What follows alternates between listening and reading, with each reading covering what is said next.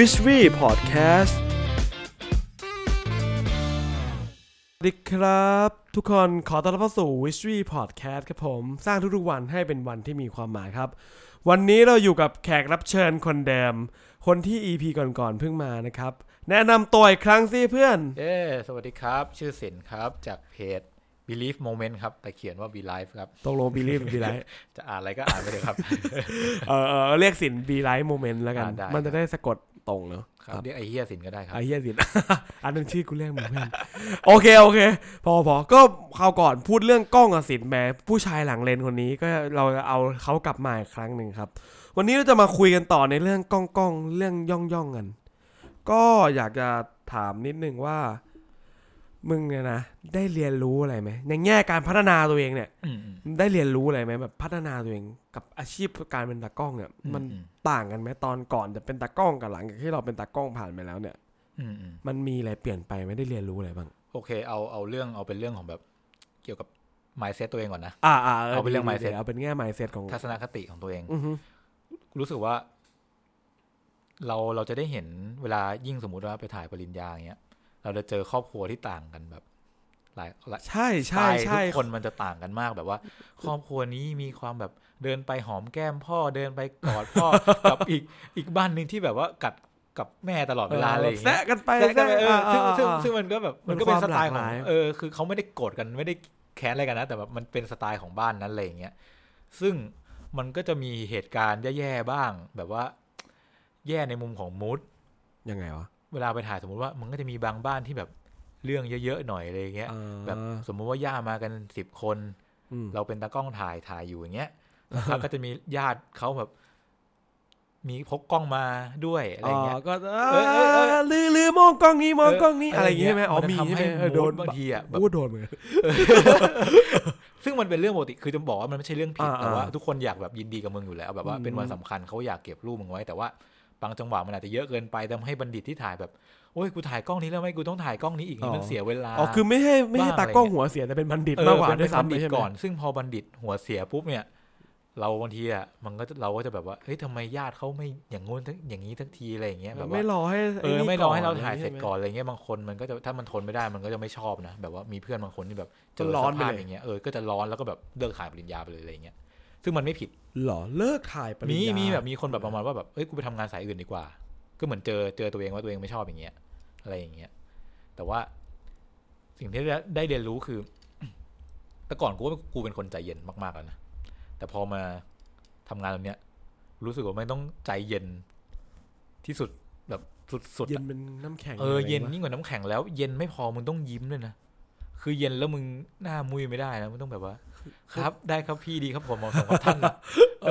คือแบบว่าบางทีบัณฑิตแบบโอ้ยเราขอโทษนะแบบว่าบ้านเราเยอะหน่อยอะไรเงี้ยแบบว่าดูเรื่องเยอะอะไรเงี้ยแล้วก็แบบโอ้ยไม่เป็นไรแค่นี้ชิวแต่ในใจนี่แบบในใจกรอดกำบ้านเนี้ยที่สุดแล้วอะไรเงี้ยคือบางทีมึงก็ต้องปลอบเขาเลยแต่มันก็เหมือนแบบปกติครับปกติครับยิ้มแย้มอะไรเงี้ยอย่างน้อยไม่งั้นมูดรูปที่เราถ่ายไปมันก็จะแบบ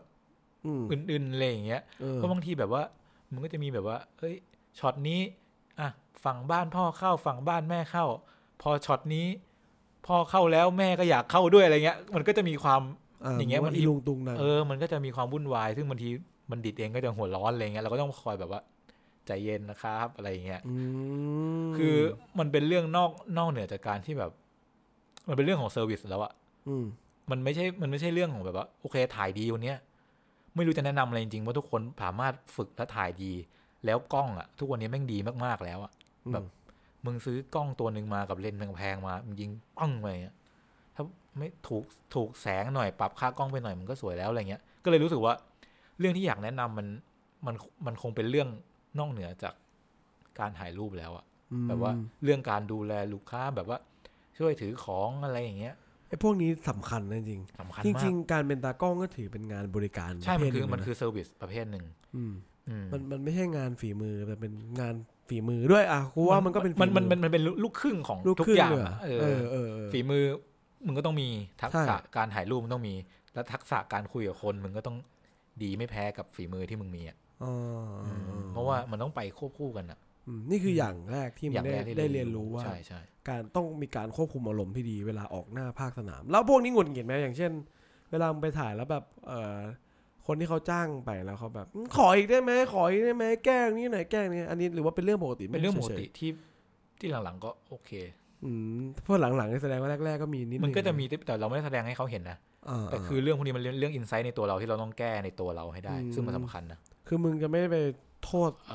ฝั่งว่าลูกค้าเรื่องเยอะแก้ได้แก้ไปแก้จนไม่ไหวแก้ไปข้างแก้ไปอะไรอย่างเงี้ยจริงๆมันเป็นวิธีคิดที่ดีมันต้องคิดว่าเขาต้องการสิ่งที่ดีที่สุดใช่มันก็เหมือนกันอ่ะมันก็สมมุติว่าเราอยากได้ซื้อของสิ่งนึงเราก็อยากถ้ามันยังแก้ได้อยู่มันก็เราก็อยากให้มันสมบูรณ์ที่สุดว้าวนี่คือข้อแรกซึ่งมันต้องแก้ไขจากตัวเราก่อนนะคือแบบว่าภายในใจมึงต้องคิดว่ามึงใจเย็นได้จริงๆไม่ใช่มึงใจเย็นได้แค่ภายนอกอ่ะมึงต้องใจเย็นมาจากข้างในอ่ะก็ข้อแรกแล้วมีอะไรไหมที่ได้เรียนรู้จากการเป็นตากล้องพอมันเป็นตากล้องมันก็จะแบบทุกวันนี้ก็เป็นฟรีแลนซ์นะมันก็เลยแบบว่ามันก็จะมีช่วงที่งานหนักบ้างงานน้อยบ้างแต่สิ่งที่กูเองก็เพิ่งมาคิดได้ไม่กี่เดือนเนี้ยรู้สึกว่ากูหยุดการพัฒนาตัวเองไปประมาณนึงคือเราทำงานทุกวันซ้ำๆก็จริงเจนประสบการณ์มากขึ้นแต่เราไม่ค่อยได้เหมือนแบบเติมของใหม่เข้ามาแบบว่างานบางทีโอเคมันก็เป็นเดิมๆที่เราทำไปอาจจะดีบ้างในแง่ของเทคนิคแต่แบบบางทีมันก็ต้องเติมของใหม่เข้าไปบ้างอะไรเงี้ยซึ่งก็พยายามจะแบบทุกวันนี้พยายามจะวางแผนแล้วก็เฮ้ยวันนี้ต้อง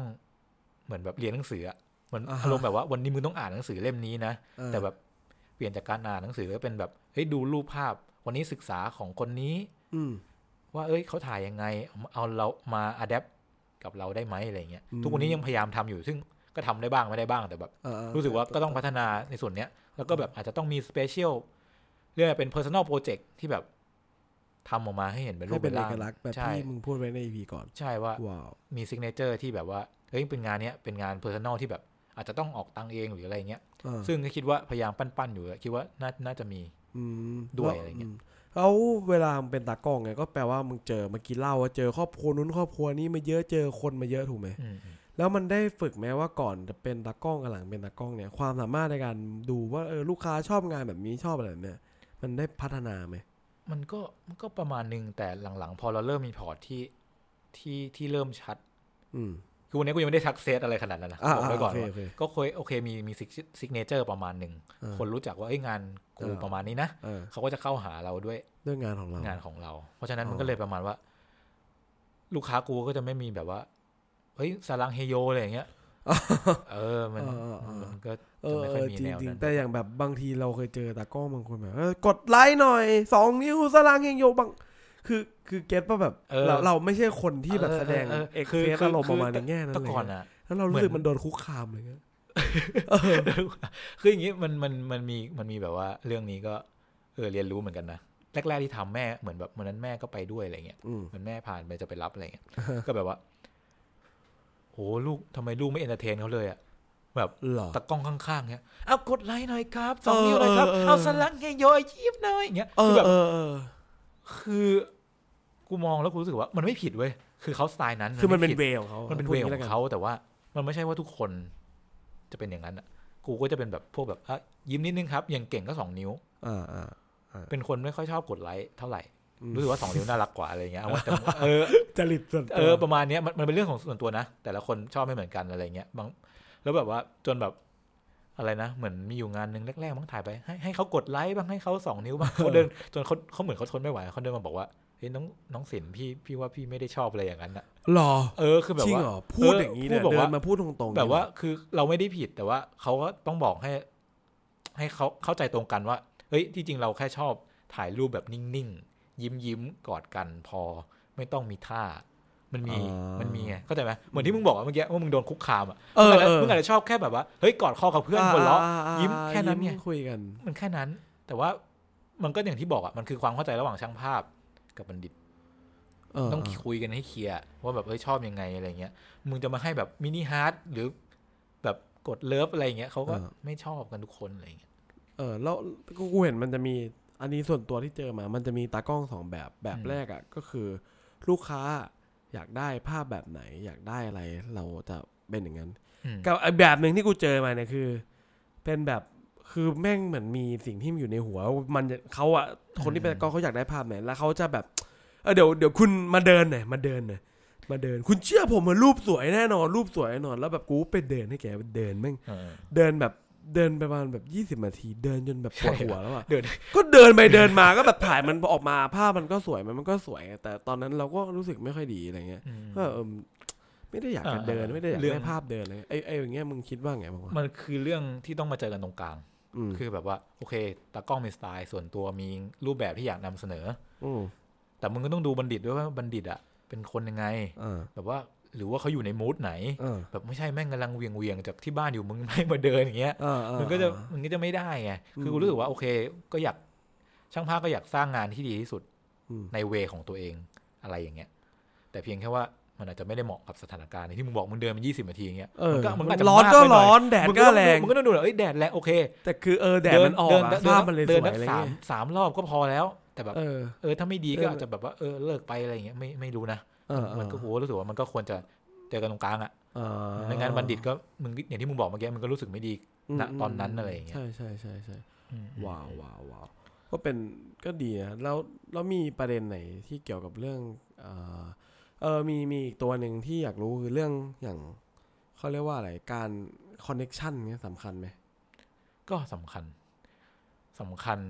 การเป็นอาชีพเนี่ยรู้จักคนเยอะๆเนี่ยสำคัญมากยิ่งแบบว่าโอเครู้จักคนแบบเขาเรียกว่าอะไรมีชื่อเสียงมีชื่อเสียงหน่อยอะไรเงี้ยเป็นอินฟลูเอนเซอร์ใช่ก็ดีเวลาถ่ายรูปก็จะมีคนเห็นเยอะอะไรเงี้ยก็มีส่วนเดี๋ยวนี้ตากล้องก็เยอะๆนะเท่าที่เห็นแบบถ่ายเน็ตไอดอลก็จะวนกันอยู่มาสัก10 คนเท่าที่เห็นชื่อนะชื่อก็จะเดิมๆอะไรอย่างเงี้ยพอมันเหมือนแบบเน็ตไอดอลเหมือนแบบอินฟลูเอนเซอร์ที่เขาจะแบบเดี๋ยวนี้เขาเรียก KOI ใช่ไหมแบบว่าเขาจะแนะนำต่อกันให้พี่คนนี้ถ่ายสิอะไรเงี้ยซึ่งบางทีก็ถ่ายกันไม่ได้เอาตังค์นะก็แบบว่าถ้าถ่ายแบบพอร์เทรตธรรมดาก็เหมือนแบบต่างคนต่างได้ไงช่างภาพก็ได้พอร์ตมาลงส่วนนางแบบก็ได้รูปสวยๆไปลง IG อะไรเงี้ยมันก็วินหาคนมาจ้างงานมันก็จะมีแบบเนี้ยนึกว่าแบบมีฝ่ายนึงจ้างอะไรมันก็จะมีที่แบบเป็นงานที่งานสายหน้าลูกค้าสายหน้าอะไรอย่างเงี้ยที่แบบว่าที่แบบจะต้องจ้างแต่แบบบางทีก็มันอยู่ที่คุยกันอ่ะแต่บางทีถ้าหมดเป็นงานที่แบบถือสินค้าอะไรอาจจะต้องจ่ายเพราะว่าแบบมันเหมือนเป็นงานไม่เริ่มผลกำไรอะไรอย่างเงี้ยมันอยู่ที่แบบว่าเฮ้ยถ้ารู้จักนางแบบคนนี้ก็อาจจะไม่ได้จ่ายตังค์อะไรอย่างเงี้ยแต่มันก็มีที่แบบเพื่อนกูอย่างเงี้ยแบบว่าก็เหมือนแบบตากล้องเขาเห็นว่าสวยหน้าตาดีเขาก็แบบแต่จ้างนะอะไรอย่างเงี้ยแต่ก็จ้างไม่ได้แพงเงี้ยก็เหมือนให้เป็นแต่ตัวเพื่อนก็ไปได้เงินด้วยก็ได้เงินรูปด้วยมันจริงๆพวกนี้ก็สำคัญนะคือมันก็ดีต่อตากล้องเองด้วยเพราะว่าเขาก็จะได้มีพอร์ตดีๆคนเหมือนแบบมึงก็โชว์ของสวยๆงามๆอยู่หน้าร้านมึงอ่ะมันก็อารมณ์เดียวกันอ่ะว้าวเมื่อกี้มีประเด็นอะไรบ้างที่เรื่องของการพัฒนาตัวเองอันแรกเราพูดเรื่องการควบคุมอารมณ์อันที่2เรื่องเกี่ยวกับอะไรนะอะไรวะอะไรแม่งพูดเพลินกันช่างมันไปย้อนดูกันเองแล้วกันทุกคนผมเกียร์สรุปให้นะรายการเราไม่คุ้นดิบเลยก็ประมาณนี้คืออย่างนี้แล้วอย่างนี้ตอนนี้ปัจจุบันมึงก็ถือว่าเป็นฟรีแลนซ์แล้วใช่ไหมใช่ฟรีแลนซ์เต็มตัวเพราะว่าไม่ได้ทำอย่างอื่นด้วยนะแล้วคือทำเป็นอาชีพนี้อย่างเดียวใช่ไหมใช่อันนี้ถามนิดนึงคือกูไม่ได้ทำฟรีแลนซ์มันทำบริษัททำธุรกิจอะไรเงี้ยมันก็น่าจะไม่เหมือนกับฟรีแลนซ์เท่าไหร่เพราะว่ามันคล้ายๆกันแหละแต่มันก็คงคนละมุมอยากแชร์ให้ทุกคนฟังในวิทวิพอดแคสต์หน่อยว่าการเป็นฟรีแลนซ์เนี่ยมันมีมุมมองอะไรบ้างที่มึงเผชิญอยู่ตอนนี้เรื่องแรกคือมันต้องใจนิ่งหน่อยใจนิ่งเกี่ยวอะไรวะแบบว่าคือไงจังหวะที่งานน้อยอย่างเงี้ยเงินมันก็จะน้อยจิตมันก็จะฟุ้งซ่านกูจะรู้สึกว่านี่กูก็ต้องจ่ายน้ำมันก็ต้องจ่ายรถเติมน้ำมันไม่ได้เติมผักบุ้งอะไรเงี้ยรถก็ต้องผ่อนอะไรเงี้ยมันก็จะมีความอย่างนี้อยู่นะแล้วด้วยอายุเท่านี้กูรู้สึกว่ามันก็ไม่ง่ายนะสำหรับแบบเพิ่งจบมาอะไรเงี้ยมันก็จะมีเรื่องก็มันก็จะมีจังหวะเครียดบ้างอะไรเงี้ยมันก็ต้องอดทนกันไปก็พยายามเรียนรู้พยายามปรับตัวอยู่ทุกวันนี้ก็ไม่ได้ประสบความสำเร็จในการอดทนนะแต่แบบก็พยายามปรับตัวให้เข้าใจว่าเฮ้ยงานแบบนี้มีขึ้นมีลงจังหวะที่งานน้อยก็เอาเวลาตรงนี้ไปพัฒนาตัวเองไม่ใช่ปล่อยจอยแบบดูหนังอะไรเงี้ยอะไรเงี้ยคือไม่ใช่ดูหนังไม่ใช่เรื่องไม่ดีนะแต่แบบมันถือว่าแบ่งเวลาคือไม่ทำอะไรเลยที่มันเกี่ยวในการพัฒนาสายงานใช่มันต้องพัฒนาตัวเองอย่างเงี้ยพอจังหวะงานเยอะมึงจะได้เอาของช่วงที่มึงสะสมตรงนั้นมาใช้อะไรเงี้ยเพราะว่าช่วงที่ทำงานเยอะมันไม่มีจังหวะที่งานเข้าเยอะนี่มันแบบไม่ได้มีใจไปทำอย่างอื่นนะคือกลับไปถ่ายกลับมาแต่งรูปเหนื่อยหลับมันก็หมดแล้วอะไรเงี้ยว้าวแล้ว แล้วมีอะไรไหมที่เผชิญอยู่อันนี้พูดเรื่องการเงินได้เลยไหมเอาดิแช่เลยคืออย่างนี้เริ่มจากว่าที่บ้านเป็นเรียกว่าไงเป็นบ้านที่พ่อทำเป็นพนักงานออฟฟิศมาตลอดทั้งชีวิตก็จะรู้สึกว่ามีความมั่นคงในชีวิตมากๆประมาณนี้ว่ารายได้มั่นคงว่าเท่านี้อะไรเงี้ยโหคนละเรื่องกับคนละเรื่องตอนนี้เลยแบบว่าพ่อก็ค่อนข้างเชื่อใจประมาณนึงแต่ไม่รู้นะก็ยังไม่ค่อยได้คุยเรื่องนี้ไม่มีปัญหาไหมเรื่องนี้ที่บ้านคือแรกๆเขาคือเหมือนเขาพยายามมองอยู่ห่างๆอะไรเงี้ยอย่างที่บอกเราเริ่มมาตั้งแต่ตอนเรียนแล้วอ่ะมันก็เหมือนพอเห็นว่าแบบมันน่าจะไปได้นะเลยเพราะว่าก็วางแผนมาอันนี้ก็เป็นข้อดีจากการวางแผนมาตั้งแต่ก่อนเรียนจบนะเพราะบางคนมาเริ่มหลังเรียนจบนี้กูว่าเรื่องแบบนี้ก็ยากก็ต้องวิ่งหน่อยก็ต้องโลกหน่อยพอมาเป็นอย่างเงี้ยมันก็เหมือนมึงเปิดธุรกิจเองยอดขายแต่ละเดือนอ่ะถ้าพูดเป็นธุรกิจอ่ะยอดขายแต่ละเดือนมันก็ไม่เท่ากันถูกไหมถูกมันก็จะมีความแบบเฮ้ยเดือนนี้น้อยเดือนนี้ไฮซีซั่นเดือนนี้โลซีซั่นอะไรอย่างเงี้ยมันก็จะเป็นแบบเป็นเรื่องของยอดขายอย่างเงี้ยเพราะฉะนั้นจังหวะที่เก็บตังค์ได้ก็ต้องเก็บและที่สำคัญคือมึงต้องทำบัญชีสำคัญมากความรู้เรื่องการเงินเนี่ยหามาแล้วเนี่ยมันต้องเก็บให้เป็นอ่ะเพราะว่ามันจะมีค่าใช้จ่ายพอถ้าหนูว่าออกมาเต็มแบบเลี้ยงตัวเองจริงๆอ่ะมันก็จะมีเดี๋ยวมันก็จะมีประกันมีนู่นมีนี่ที่แบบมันยุบยิบไปหมดอ่ะแล้วแม่งรวมกันเป็นก้อนคือแบบเฮ้ยทำงานนี้ได้ตังค์เยอะนะแต่หารู้ไหมว่าแบบว่าโอ้บินนี่แหละเงินมันออกมันนู่นนี่นั่นอะไรเงี้ยไหนจะแบบค่ากล้องที่แบบต้องลงทุนอะไรอย่างเงี้ยมันก็จะมีเรื่องพวกนี้เข้ามาอีกเพราะว่าของพวกนี้มันก็แบบใช้ไปมันก็เสื่อมอ่ะวันนึงใช้หนักๆมันก็พังอะไรอย่างเงี้ยใช่จริงอยากเสริมเหมือนเดิมว่าความรู้เรื่องการเงินสำคัญอย่างที่สินบอกมันไม่เกี่ยวว่าคุณจะเป็นอาชีพประกล้องมันไม่ใช่ว่าคุณเป็นนักดนตรีนักกีฬาจริงๆทุกอาชีพต้องมีความรู้เรื่องการเงินแบบไม่ใช่ว่าคุณทำธุรกิจแล้วต้องรู้เรื่องไฟแนนซ์จริงๆนะคือจริงๆแบบเรื่องการเงินเป็นสิ่งที่อยู่ในทุกๆวันเลยนะจริงๆถ้าคุณแบบเข้าใจมันแล้วมันจะทำให้ชีวิตคุณแบบดีขึ้นชอบมึงอยู่อย่างนึงคือแบบเห็นมึงทำบัญชีรายรับรายจ่ายต้องทำต้องตั้งแต่อย่างแบบได้รายได้มาแรกๆเลยไหมแล้วมันทำให้เห็นว่าสถิติมาไงบวกกับการที่มึงมีทักษะเซลฟ์แวร์รู้จักตัวเองอะไรมาไงมันก็เลยทำให้มึงตัดสินใจในอาชีพได้ง่ายขึ้นใช่ก็เป็นวิธีหาแพชชั่นเลยด้วยซ้ำไปเนาะคือพอเอาเรื่องการเงินให้จบก่อนก็คือว่ากูทำมาตั้งแต่อย่างที่บอกทำมาตั้งแต่ตอนเรียนอะไรเงี้ยมันก็พอมันเห็นเป็นตัวเลขปุ๊บทุกอย่างมันมองง่ายขึ้นเลยนะจากคนที่ไม่ค่อยได้แบบให้ความสำคัญอะไรกับมันอะไรเงี้ยจนแบบพอเห็นข้อดีของมันก็เลยแบบต้องทำว่ะเก็บแบ่งส่วนนู่นนี่นั่นเท่าไหร่อะไรเงี้ยซึ่งวันนี้ก็มันก็ยังต้องผ่อนอะไรหลายอย่างอยู่เหมือนกันเลยเงี้ยเพราะว่าก็ต้องดูแลชีวิตตัวเองในระดับนึงคือตอนปีที่แล้วนี่ก็โอ้โหได้เยอะนะแต่ก็แบบพอมันก็จะมีประกันรถโหอะไรนู่นนี่นั่นแบบยุบยิบมาโอ้โหเยอะเหมือนกันนะโอ้จุกไปถึงปอดเหมือนกันอ่ะแบบพอออกมาเอาหาเงินกูเหลือเท่านี้แล้ววะอะไรอย่างเงี้ยเปิดมาเอาหายไปไหนวะหายไปไหนเป็นบ่อยแบบอยู่ดีๆก็แบบอะไรอย่างเงี้ยมันก็จะมีเรื่องอย่างเงี้ยเข้ามาซึ่งฟรีแลนซ์ตัวคนเดียวมันก็ยังดีหน่อยที่มันยังควบคุมด้วยถ้ามึงไม่ใช้ถ้ามึงอะไรอย่างเงี้ยมันก็จะมีเก็บแต่ถ้าเป็นแบบวันนึงเปิดเป็นธุรกิจจริงๆมันก็จะมีเรื่องคนเข้ามาเกี่ยวอะไรเงี้ยซึ่งมันก็จะอีกชั้นนึงแต่เนี้ยพอเป็นฟรีแลนซ์แค่คนเดียวมันก็จะดูแลง่ายหน่อยแต่มันก็จะปล่อยใจง่ายหน่อยกับกิเลสต่างๆอะไรอย่างเงี้ยซึ่งตรงนี้ก็ต้องควบคุมให้ดีอันนี้สำคัญว้าวชอบอาจจะไปพวกกองทุนก็อาจจะแบบรอให้มันเป็นก้อนแบบเป็นกอบเป็นกำก่อนอะไรเงี้ยแล้วเราค่อยเอาไปลงอะไรเงี้ยจะดีกว่าก็เป็นสิ่งที่มึงรู้สึกว่าอยากจะแนะนำเหมือนกันว่าสิ่งที่เผชิญแล้วกันประสบการณ์ตอนนี้ก็แบบที่เหลือก็คงซื้อประกันชีวิตอะไรเงี้ยอยากซื้ออยู่ว่าแต่มันก็ต้องเดี๋ยวมึงพูดปั๊บเดี๋ยวคนทักมาเลยนะอินบ็อกซ์นะครับโอ้ขายตรงกันล่ำเลยอะไรโดยกันหนำเลยแต่ก็ดีโอเคอยากจะฝากทิ้งท้ายอะไรไหมถึงแบบคนที่เพิ่งจะเริ่มอาชีพนี้สำหรับน้องๆแล้วกันเอาเป็นเด็กๆดีไหมรุ่นเด็กๆเอายังไงดีคือเอาเรื่องฝากถึงเด็กๆก่อนก็แบบว่าคือวันเนี้ย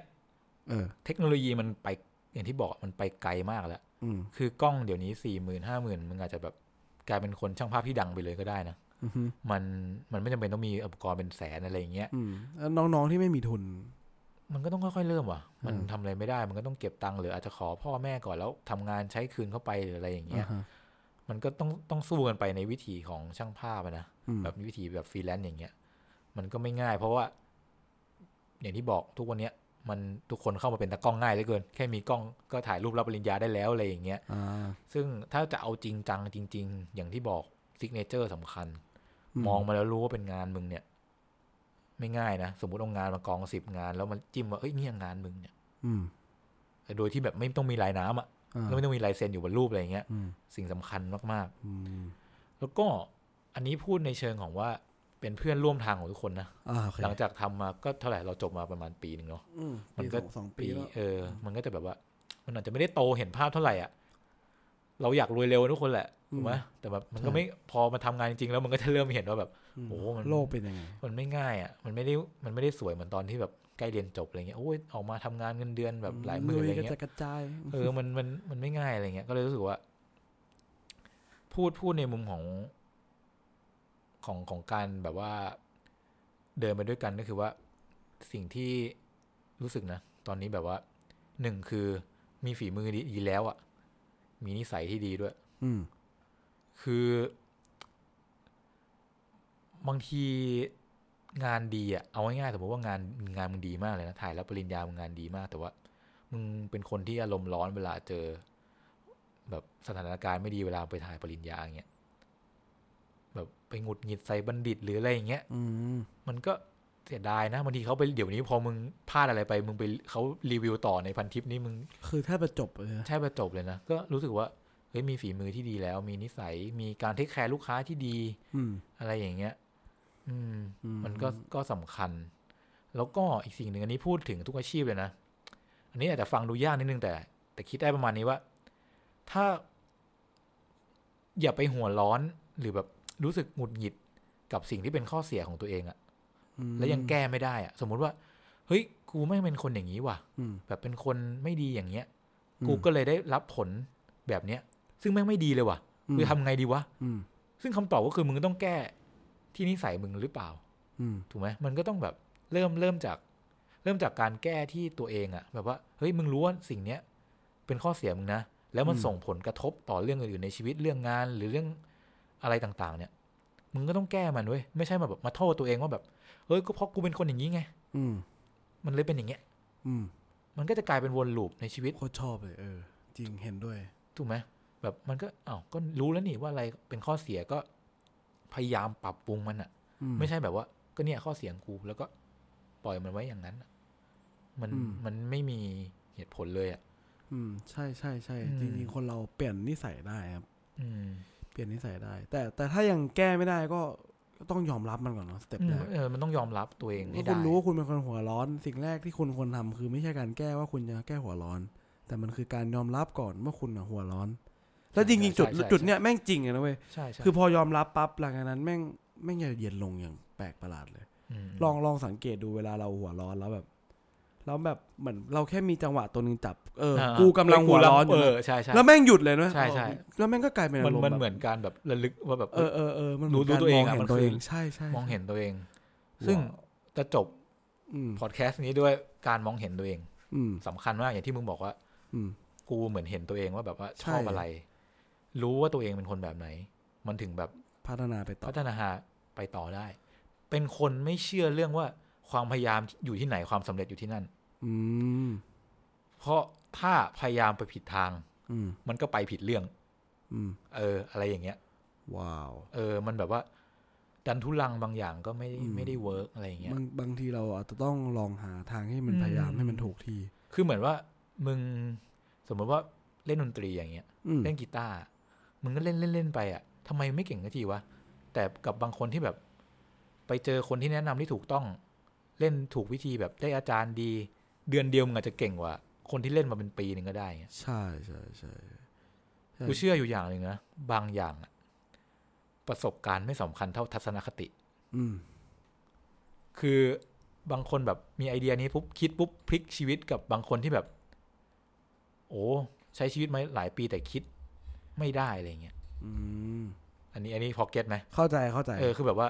มันอยู่ที่ทัศนคติว่าแบบว่าใครจะคิดได้เร็วกว่ากันบางเรื่องนะบางเรื่องประสบการณ์ช่วยได้แต่บางเรื่องทัศนคติ จะเป็นตัวนำใช่มากกว่าถ้าติเนี่ยเปรียบเสมือนเขาเรียกว่าเข็มทิศที่อยู่บนเรือถ้าเกิดคุณมีเข็มทิศที่มันไปถูกเกาะคุณก็จะไปได้ถึงคือมันไม่สำคัญแล้วว่าเรือคุณเร็วคุณช้าเรือคุณโอเคประสบการณ์อาจจะเป็นเรือคุณอาจจะเคยแบบบังคับเรือมาแล่นให้มันเร็วขึ้นได้แต่ทัศนคติเนี่ยจะเป็นเหมือนเข็มทิศที่จะบอกว่าคุณจะต้องไปที่องศาไหนแล้วมันจะพาคุณพุ่งไปถึงจุดนั้นได้ก็ดีครับดีชอบพี่มึงแบบมันอาจจะเป็นลอกเรื่องถ่ายภาพโอเคมันเป็นนามธรรมจริงแต่มันก็เป็น mindset ที่ดีพูดตรงๆว่าแบบก็ไม่รู้จะแนะนำอะไรเพราะวันนี้ก็ถ้าถามว่ามาคุยอย่างเงี้ยคืออยากคุยเป็นเพื่อนร่วมทางของทุกคนมากกว่าเพราะว่าก็ยังไม่ได้ซักเซสขนาดเป็นช่างภาพที่แม่งดังระดับประเทศจนเป็นแนะนำว่าแบบเฮ้ยเทคนิคนี้มึงต้องยังไงอะไรอย่างเงี้ยเพราะทุกวันนี้ก็มีสอนใน YouTube หรือแบบทุกคนก็มีไอเดียที่อาจจะเก่งกว่ากูด้วยซ้ำอะไรอย่างเงี้ยคือมันก็ไม่รู้จะไปแนะนำอะไรแต่แบบก็เลยมาลองว่าแบบอาจจะแนะนำการใช้ชีวิตอย่างเงี้ยที่แบบทุกคนอาจจะลืมคิดถึงมันแบบว่าเฮ้ยมุ่งแต่งานแต่แบบงานกับการใช้ชีวิตอะมัน50อะสำหรับกูนะเพราะถ้ามึงงานดีแต่มึงใช้ชีวิตไม่เป็นอะก็เจอมาเยอะเหมือนกันที่มันทำงานดีแต่ใช้ชีวิตไม่เป็นชอบคือก็เห็นแบบโอ้ยเก่งแต่สุดท้ายแบบไม่มีเงินเหลือเลยหรือแบบสุดท้ายแล้วไม่มีใครอยู่ในชีวิตกับมึงได้อ่ะมันก็แบบว่ามันสุดท้ายก็กลับมาคำว่า work life balance ใช่สโลแกนคุณมันก็วนเนี่ยเรื่องชีวิตมันก็เบสิกอย่างเงี้ยแหละแต่เพียงแค่ว่าทุกวันนี้มันโดนปรุงแต่งด้วยอะไรมากมายกับโลกที่มันก็เลยแบบว่าทุกคนก็จะลืมมันไปอ่ะมันก็จริงครับก็จริงอย่างที่สินบอกจริงว่าการใช้ชีวิตสำคัญแล้วก็เรื่องงานคือมันต้องทำให้เป็นรสชาติรสหนึ่งให้มันกลมกล่อมแล้วกันใช้คำนี้แล้วกันโอเคครับวันนี้ก็โอ้โหยาวอีกแล้วมามึงนี่ยาวตลอดแล้วไม่ว่าแม่งไอ้เหี้ยตอนแรกอยากให้มันหาแม่งไม่หาเลยโอ้โหสาระเน้นๆเลยดีแล้วดีครับโอเควันนี้มีก็ประมาณนี้แล้วที่ฝากไว้โอเคครับก็เดี๋ยว EP หน้าจะเป็นเรื่องอะไรเดี๋ยวเรามาว่ากันใหม่นะครับส่วนวันนี้ Witchery Podcast ต้องลาไปก่อนผมหวังว่าเรื่องนี้จะช่วยสร้างวันของคุณสวัสดีครับบ๊ายบายคุณปูนครับ